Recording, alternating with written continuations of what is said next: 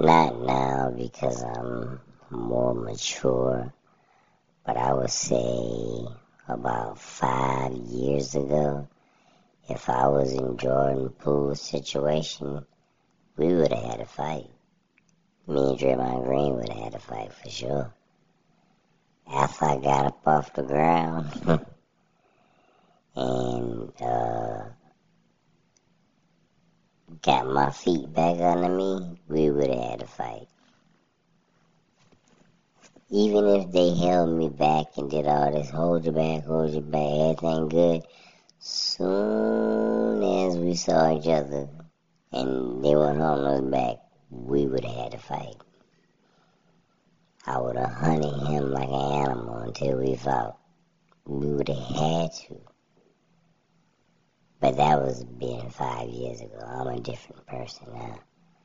But back then, we would have had to, because you put your hands on me, man. You know what I'm saying? You punched me in the face and almost knocked me out.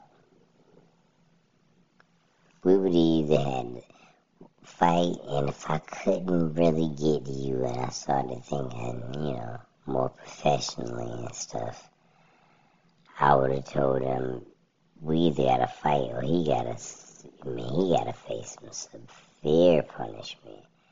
Like he need to be traded or something, you know what I'm saying? You can't just go around punching people in the face. Yeah, I would have told him that for real.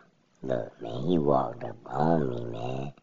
I tried to get him away from me by pushing him.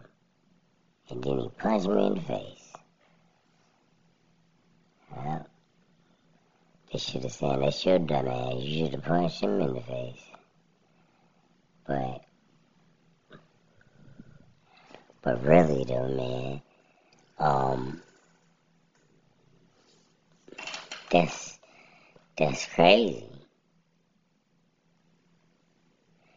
We would have had a fight every time we saw each other until I got it out of my system.